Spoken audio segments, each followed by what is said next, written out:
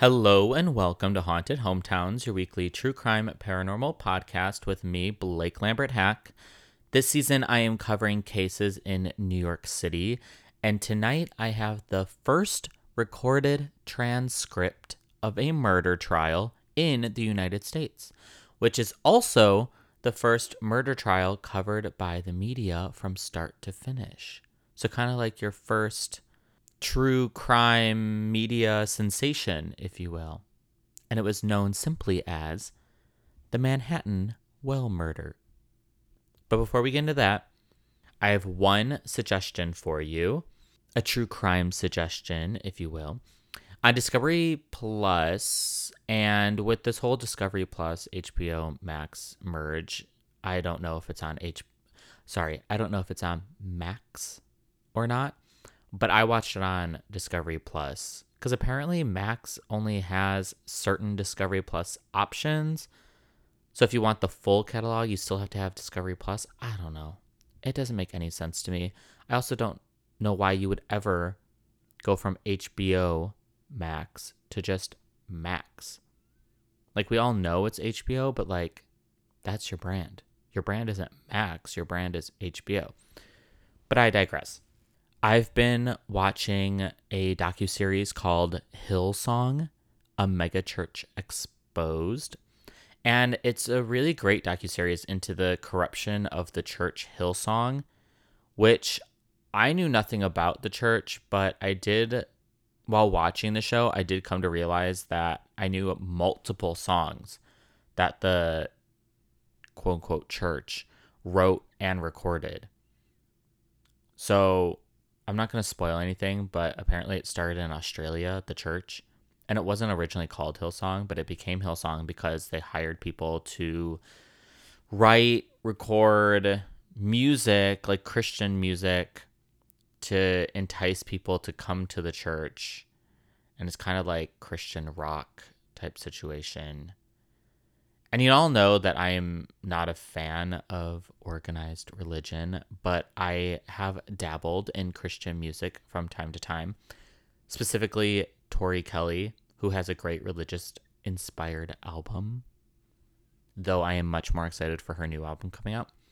I also have songs from Kiera Sheard, Lucinda Moore, Hawk Nelson, Mercy Me, Jamie Grace. And of course, with all the country music I listen to, there's always God mentioned. But the closest you'll get me to going to church is listening to Dolly Parton music. I grew up in a Lutheran church, so it's not foreign to me, Christian music. And my degree is in vocal performance, so I have professionally sung in plenty of churches and in choirs that sang sacred music. So I know tons of sacred music, whether it's classical or alternative or country or pop or whatever it is, gospel. But I did not know that a handful of these songs I know were actually written by Hillsong and recorded by Hillsong, and then other artists, did their own cover of it. I just wanted to suggest a true crime series on this true crime podcast for you all. So go check out Hillsong, a megachurch exposed on Discovery Plus. And that is not an ad, but if Discovery is listening, I'm available. Or if HBO's listening, I'm available.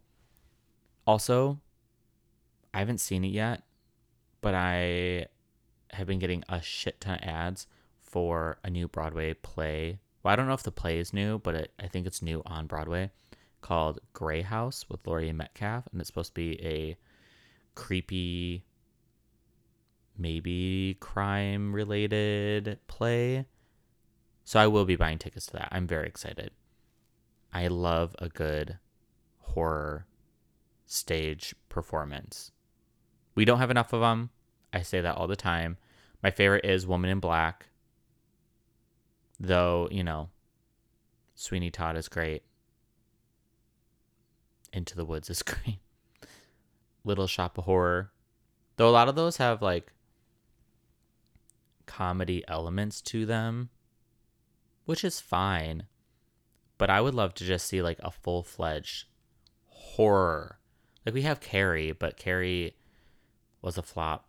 Not that I think it's a flop, but it was a flop on Broadway.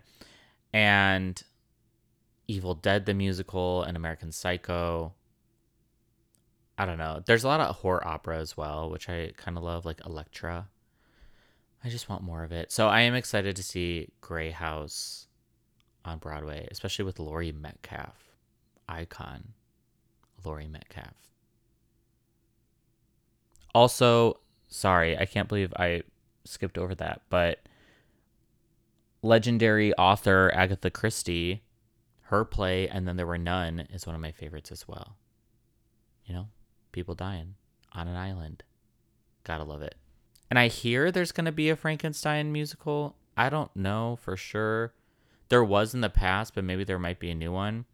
I do think Frankenstein, the novel, is perfect to be staged. So I hope if anybody does it, they kill it this time around, because I think the first time didn't go so smoothly. But it's a love story. We all love love stories. Classic. Just like a little horror twist. But anyway, let's jump in to the Manhattan well murder. I'm going to read you a quote from James W. Lent on April 1st, 1800 is when he said this. April 1st, and we'll get into this later, but April 1st was the second day of the trial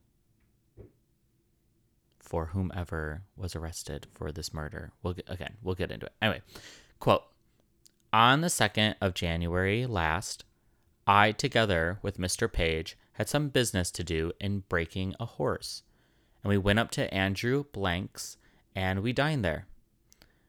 Blank insisted upon it, and while we were dining, 2 persons, Mr. Watkins and Mr. Elias Ring, came there to get hooks and poles to sound the Manhattan well for the body of a young woman who is supposed to be drowned.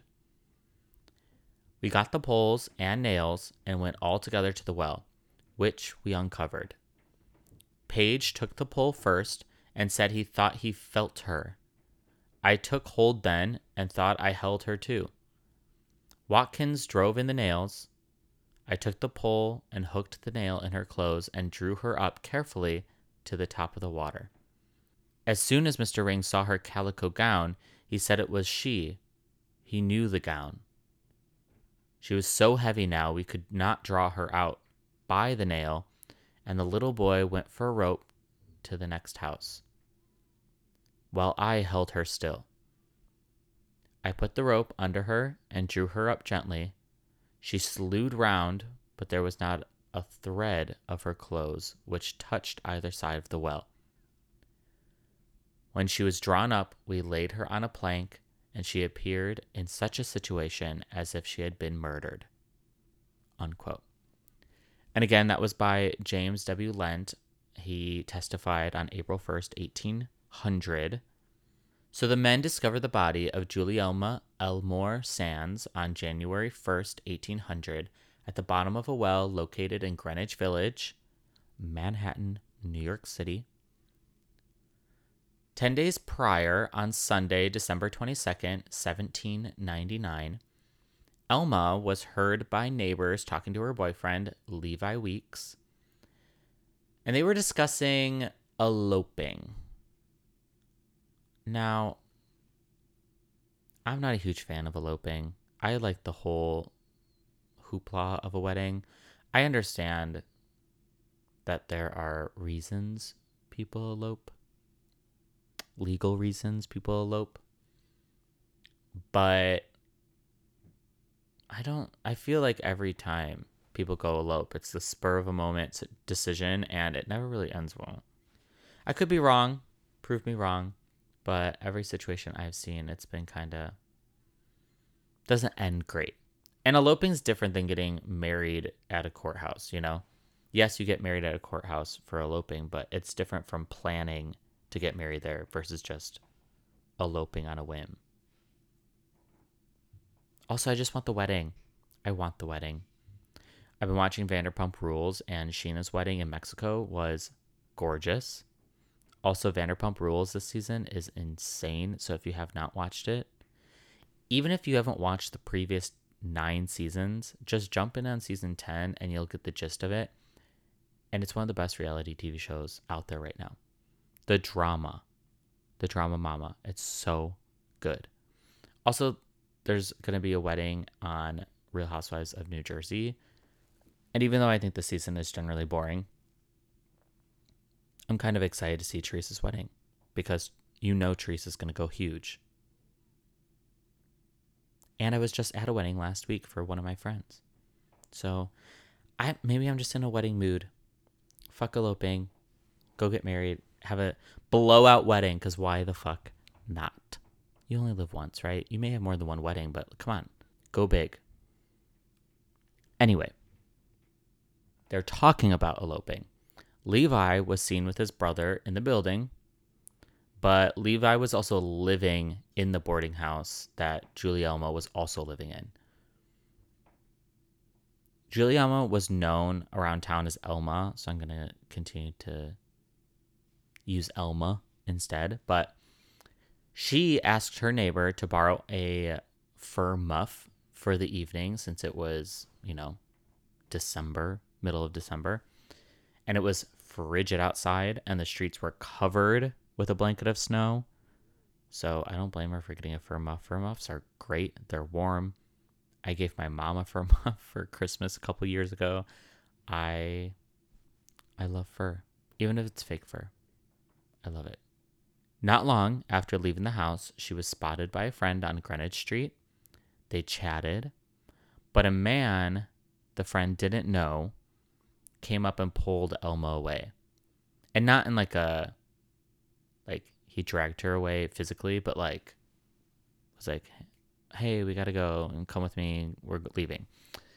And that was the last time Elma was seen alive by anyone that was not the murderer, of course. So on December 22nd, Elma had gone missing, but the newspapers weren't really covering it very much because the man, the myth, the legend, George Washington, had just died 8 days prior. So the media was obviously reporting almost exclusively on George Washington's death. It's the death of the first president of the United States. Of course they're going to cover it, and cover it exhaustively. Church bells rang at noon every day until George Washington's funeral. However, after the funeral and the grief kind of died down a bit, the media turned to the next tragedy in New York City, and that would be Elma Sand's disappearance. Remember, this is 1800. New York City was tiny on the south side of Manhattan. So Greenwich Village was essentially suburbia mixed with farmland, kind of. It was just a bunch of 2-story houses, horse and buggies, but also farms like Anik Jan's farm, which is where it appeared Elma and this random man were heading that night she disappeared. They're heading towards this farm. Now, the NYPD was not established yet, but in New York City and Boston, there were watchmen since the mid-1600s. They were not usually paid, but private citizens could pay them for their services. So I don't really know exactly who is searching for Elma other than her family and maybe some neighbors. And I would hope her future husband. But searchers dragged the Hudson River. Elma's body was nowhere to be found. But also reading that sentence and then, telling you guys, it's dragging the Hudson. The Hudson's huge. It's not like dragging a small little river in your small town. Hudson's huge, especially in the 1800s. I don't really know how you can drag the Hudson at that time and feel like you successfully searched the Hudson. If her body was in the Hudson, I'm sure it would have been long gone by the time you dragged the Hudson River. And for you people who don't know, Hudson's on the west side of Manhattan because the other river on the east side is East River. There you go. Hudson splits New Jersey and New York City. Anyway, they supposedly didn't find Elma's body. However, they did discover the fur muff Elma was wearing a 20-minute walk from where she lived. And it was laying next to a fresh track made by a one-horse sleigh. Christmas. I'm always ready for Christmas. Talk about the best religious music out there. That's Christmas music. I'm sorry to everybody else, every other holiday, every other religious holiday, but Christmas? Oh, Holy Night? Come on. Drummer Boy? Come on. The Christmas songs. Oh, French Kiss. And like holiday-wise, I am torn between Christmas and Halloween being my favorite holidays. But there is something a little magical about Christmas. Riding in a one-horse sleigh, dashing through the snow, laughing all the way.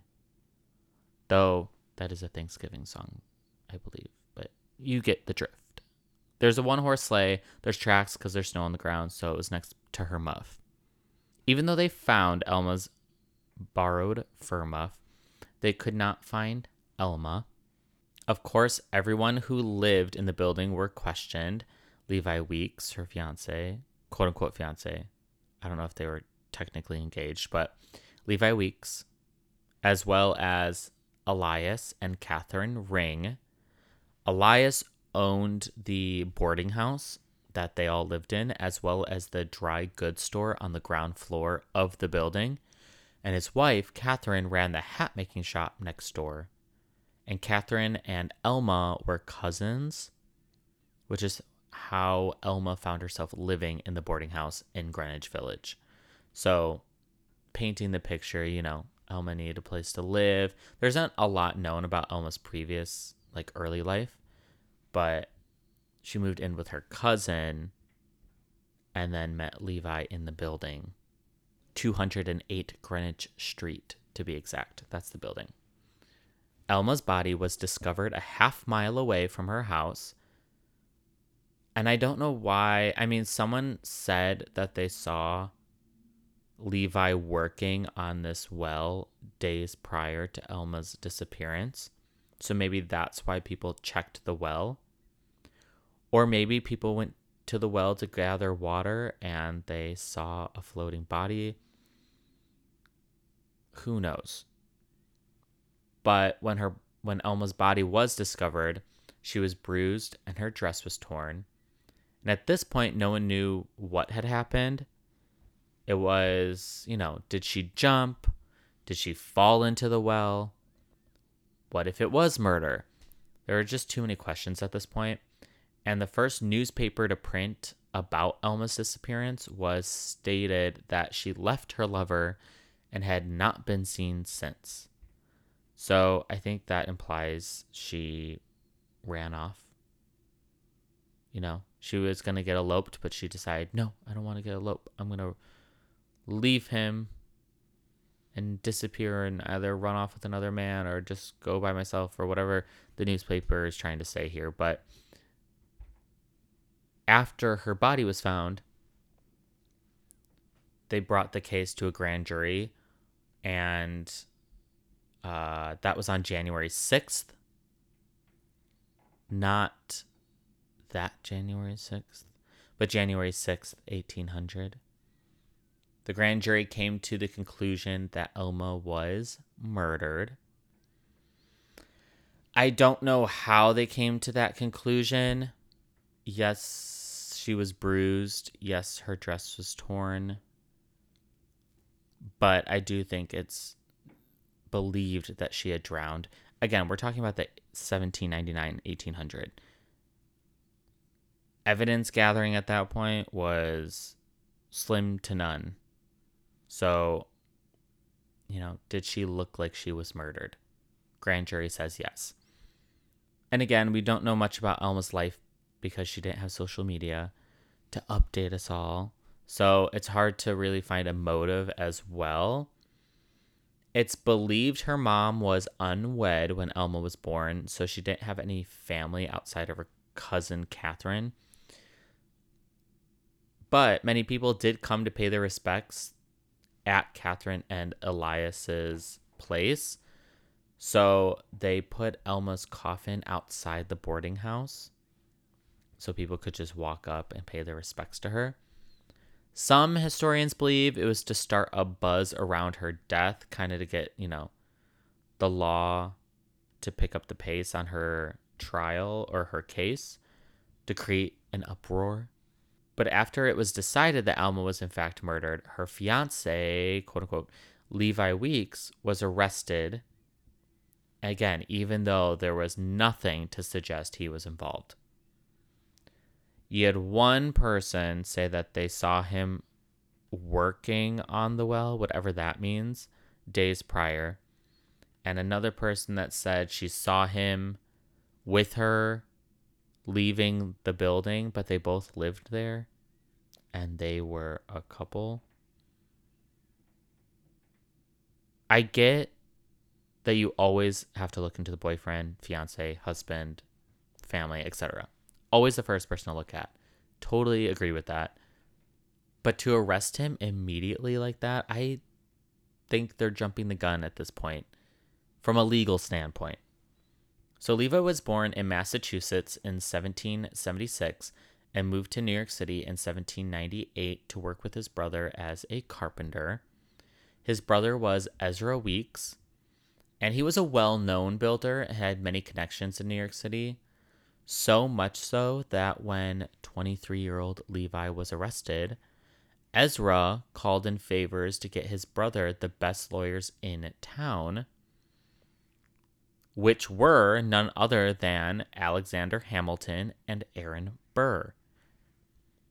Neither Alexander or Aaron had criminal experiences, so they called upon Henry Brockholst Livingston, which, what a name. I love that name. Brockholst Livingston. I don't love the name Henry, but it sounds really good. Henry Brockholst Livingston. It doesn't roll off your tongue, but it's just like, ugh, yes. Brockholst. Ugh, so good. And for those who don't know, Alexander Hamilton was a founding father of the United States, uniting the 13 colonies, and he served as the first Secretary of Treasury under George Washington. Aaron Burr was a lawyer and served as the third vice president with Thomas Jefferson. Henry Livingston was a Revolutionary War officer, lawyer, and eventually he became an associate justice of the Supreme Court. Aaron Burr kills Alexander Hamilton while he's vice president later in their lives. But during the Manhattan Well murder trial, they seem to get along at least enough to work together, since Ezra Weeks called in a favor. The trial began March 31st and ended April 1st, so not a very long trial, just 2 days. Probably because the prosecution didn't have any evidence, and the defense are Alexander Hamilton and Aaron Burr. So, come on. Again, the only witnesses saw Levi working on the well, but that was his job. He was a carpenter, and spending time with Elma, which again, they were planning on getting eloped. And I don't really see what Levi gets out of murdering Elma either, since they weren't married yet. So it's not like Levi was going to get her money, if she had much anyway. And there really isn't any solid motive at all either. So I just don't see it. And the jury deliberated, and they only took 5 minutes. And when they came back, they let Levi Weeks go free. But because this was the first huge trial to be shared by the media, everyone in New York City was pissed that Levi went free. And I get when you're watching, true crime happen in real time, you kind of get very invested and you pick sides. But if you're not in that courtroom every day of the trial, it's really hard to understand why the jury would make a decision over another. I've served on a jury once, and it was just for a car accident. Nobody died or anything like that. But you really do need every piece of evidence and to hear what both sides have to say every single day to really make an informed decision. So that jury, in my opinion, did make the right move. Like, why are you going to send somebody away when there's no proof that he did anything? And I know proof back then was like the standard was a lot lower, but I'm with the jury on this one. And if you'd like to read the first transcribed trial in the United States, it is available online. I wasn't going to go through it all because it's a lot to read, but it's out there if you want to go read it. The first transcribed trial.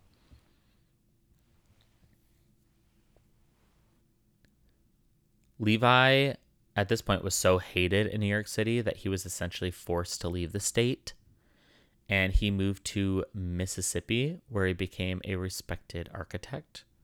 He married, had 4 kids, and died at the age of 43.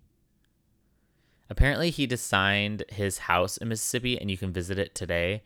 It looks like a big house. Like, think classic Southern estate. Like 2-story pillars out front, all brick, very stately.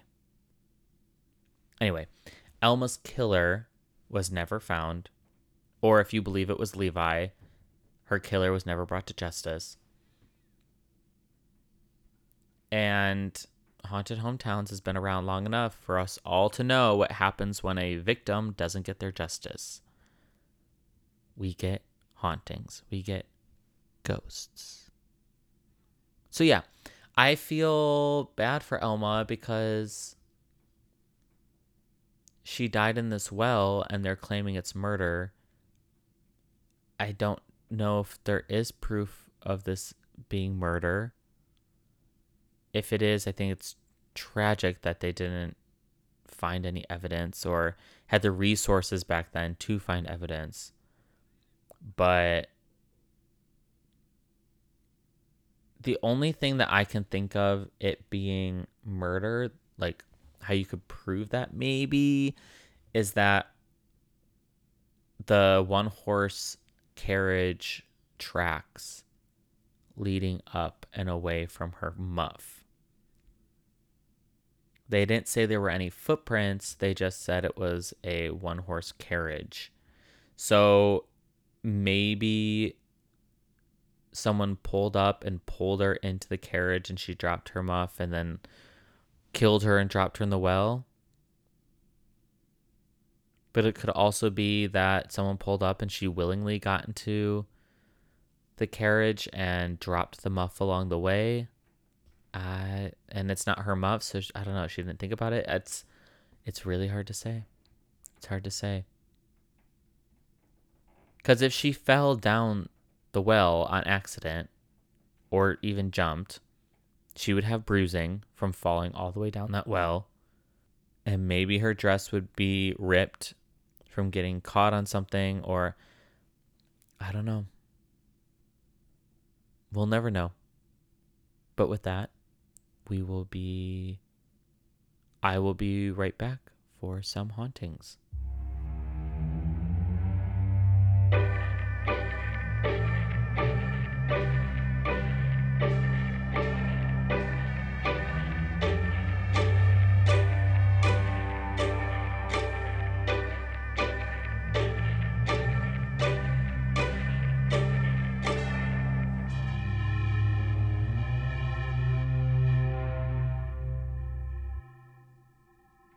I keep saying well, and all I can think of is The Ring. Like, what a great horror movie. From what I remember, I haven't seen it in a while, but from what I remember, she was tossed down the well by her mom. Not to spoil it. Again, I don't remember fully, but I think that's what happened. So in Soho, which is a neighborhood in Manhattan, it has It's basically the shopping area, like the main shopping area in New York City, I would say, for more upscale shopping. Though they have other stuff like H&M, Zara's, etc. as well. But in Soho, meaning South Houston, amongst all the shopping, sits a building at 129th Spring Street. It has been many businesses over the years, but today it is the clothing store COS, COS. I don't think I've ever been inside a COS, but little does anyone know, just passing by, that in the basement is the original well that Elma's body was found in. The well was hidden for decades.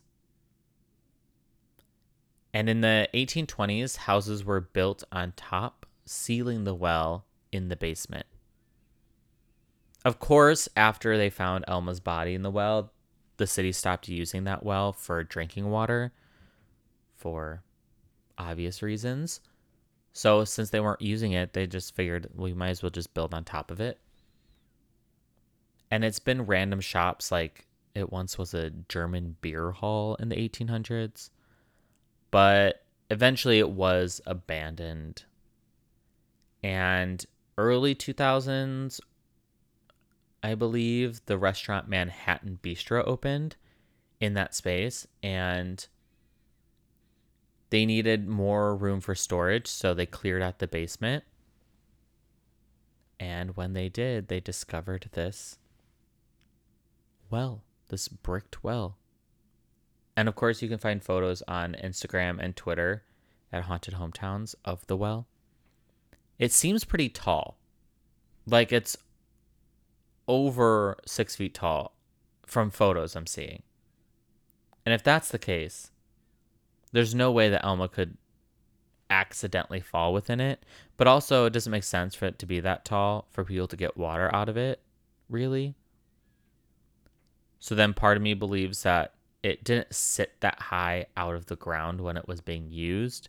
But when they were building on top of it and renovating the area, they dug down to create more of a basement.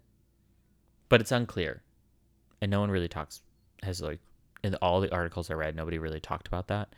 But it is on the taller side. So COS today, which is apparently related to H&M in some way, their employees say merchandise goes missing, elevators break, and there are random electrical shortages, none of which seem very haunting, but more have to do with a building that's over 100 years old and thieves. However, in 1895, American Magazine wrote, quote, "Young men and maidens who pass the spot late at night testify they can hear Sands scream as she vainly implores her lover for her life," unquote. So clearly the magazine thinks that Levi killed her. Like, Sands being Elma's last name. Screaming, imploring her lover for her life. Again, if that was really happening, I think someone would have heard her screaming for her life and would have come out or seen. Like, this isn't an unpopulated area. Yes, there are less people than downtown New York City, but this isn't the middle of nowhere New York City. Like, this is a well that needs to be close enough to population to be used every day. And it was a 20-minute, I think it was like a half mile from her house. So if she was screaming and pleading for her life, I don't think it would have gone unnoticed. But if she accidentally trips and falls into the well and hits her head on her way down and is knocked out, possibly. I don't know why she would be at the well that night, late at night, but You never know. With that all being said, screaming and crying have been common throughout the years at this building. During the Manhattan bistro times, silverware would go missing and certain areas would be freezing cold. Again, nothing crazy since I know plenty of people who steal from restaurants and who claim it's too cold and the AC needs to be turned down. That's a pet peeve of mine, sorry, at the restaurants. I think I'm really at a point where I might make restaurant etiquette 101 on TikTok because it's driving me crazy working at restaurants. If you're cold at a restaurant, you should have brought a jacket. I'm sorry. You're at a restaurant with 60 other people, 300 other people, and you're cold. That doesn't mean everybody else in the restaurant is cold. The restaurant is under no obligation to make you comfortable when there are, let's even say, 60 other people eating around you. Now, if there are 20 people saying I'm freezing cold, then sure, maybe that can be a conversation. But you feeling privileged to be like, I'm freezing, the AC has to be turned off or it has to be turned down. It's like, girl, no. And I use girl gender neutrally, men and women, and gender neutral, anybody. Girl, calm down. That's just a little side note for people eating at restaurants. Also, my number one pet peeve, push your chair in when you go to the bathroom or when you're leaving the table. We all learn to push our chairs in at 5 years old. Push your chair in. Okay, that's it. So after the bistro cleared out of the basement, like cleared the basement out so they could store stuff down there, they discovered the well, of course. And once discovered, strange occurrences ramped up. More items disappeared. Employees would hear whispering and voices. Glasses, silverware, and plates would be moved by themselves or thrown across the room. And a couple things. Whispering, where you don't know where the whispering is coming from, terrifying. Because, when you whisper, it only travels so far. So if you're going to hear whispering, it has to be pretty close. So you would be able to see the person whispering. Like if you hear it like this, I have to be really close to the mic so you can hear me whispering. And I wonder if they were talking about anything specific or they were just talking gibberish and being like... Terrifying. Creepy. I don't like that. Also, I'm going to tell you about my most recent paranormal experience. I'm at work. I work at a restaurant. I grab a bottle of wine from the wine cooler, and it's one of those slide out wine coolers. So I slide it out. I grab it. I slide it back in and shut the door. And I take probably 4 steps away from the cooler when suddenly a water glass slides onto the floor and shatters at my feet. Now, I thought I may have bumped into the glass with my fat ass, or by closing the wine cooler door, the glass was shaken off the top of the wine cooler. But my coworker, who was walking toward me at that time, she said, no, the glass slowly slid off the top of the wine cooler to the ground. I did not bump into it. Me shutting the cooler didn't knock it off because if I shut it, it would have fallen off immediately. I shut it, took 4 steps, and then it slowly slid off the top. And we both stood there looking at each other like, what the fuck? What the fuck just happened? We can't explain it. I can't explain it. I didn't see anything specific, but she was like, girl, that was weird. So maybe I'm just haunted. And as long as the ghosts that keep me company are nice, they can stay. But I feel like every so often I'm getting more and more things. I was at the wedding, at my friend's wedding in the middle of nowhere, Illinois, and I was they had their wedding outside in kind of like a forest preserve under a pavilion, and then the reception was inside in this like educational environmental center. It was really pretty, but the main parking lot by the environmental center was filled, so I had to park at the second parking lot, which wasn't far away, but you kind of had to take this path kind of through the forest preserve to get there back to the parking lot. And the only lighting was these pillars every probably like 10 feet. And it's the forest preserve. It's the middle of nowhere. It was dark, like dark as fuck. You could see where the path was going, but you couldn't see. And they were only on the right side of the path because on the left side was all the forest preserve. So it was just dark. And I don't get scared easily, but I was creeped out for a moment there. So I pulled my phone out just to show how dark it was and how creepy it was. And I got close to one of these lights because you couldn't see my face in the video. That's how dark it was. So I got close to the light, but by me like bending over, I dropped a candle I was taking home. And when I picked up the candle and looked over my shoulder, I swear to God, I saw something probably 10, 15 feet away. I could not tell you what it was, but shivers down my body.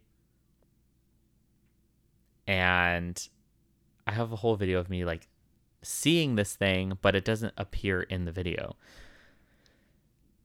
But when I turn around, it was gone. So I don't know if it's me going crazy, if my eyes were playing a trick on me, if it was all in my head, whatever the situation it could have been. But I have not gotten like body chills like that since I saw a ghost in the basement downtown Chicago of a hotel I used to work at. So I'm not saying it was anything. I'm just saying it was a weird circumstance, a weird situation. And that things like that keep happening to me recently. This glass breaking. So if anything happens to me, maybe it's some ghosts. I'm telling it to you right here on this podcast.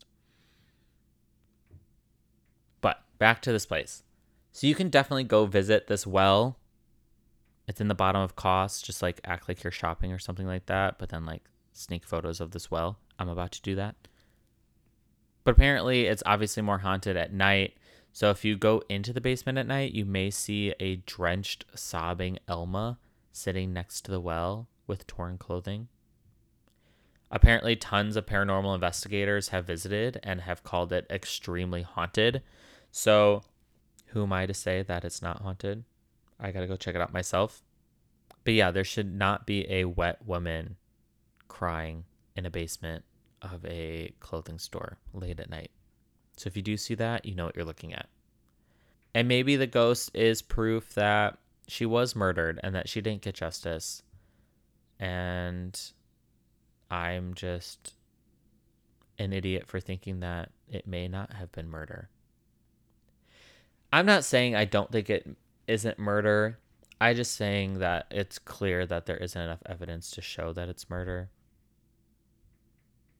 And because it's so long ago, we don't have enough information about Elma's life to know today if it was murder.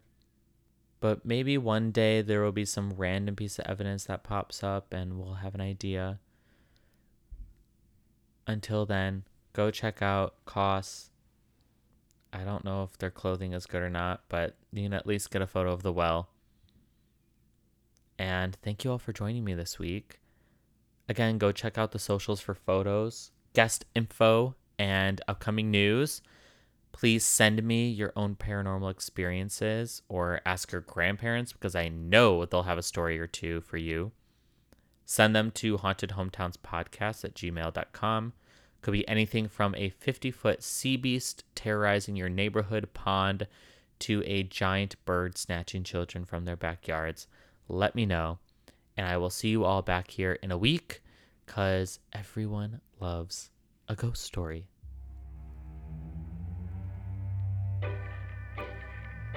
The theme song is by Tyre. Follow him on Instagram at QueerPopstar and go check out his music anywhere you stream music, THAIR. The artwork is by Pepe Munoz. Follow him on Instagram at p.e.p.e.munoz, Munoz. Fantastic artist and stylist to the celebrities. I got my information from Wikipedia, classic New York history, historical trial transcripts, crime reads, city signal, and backstory radio.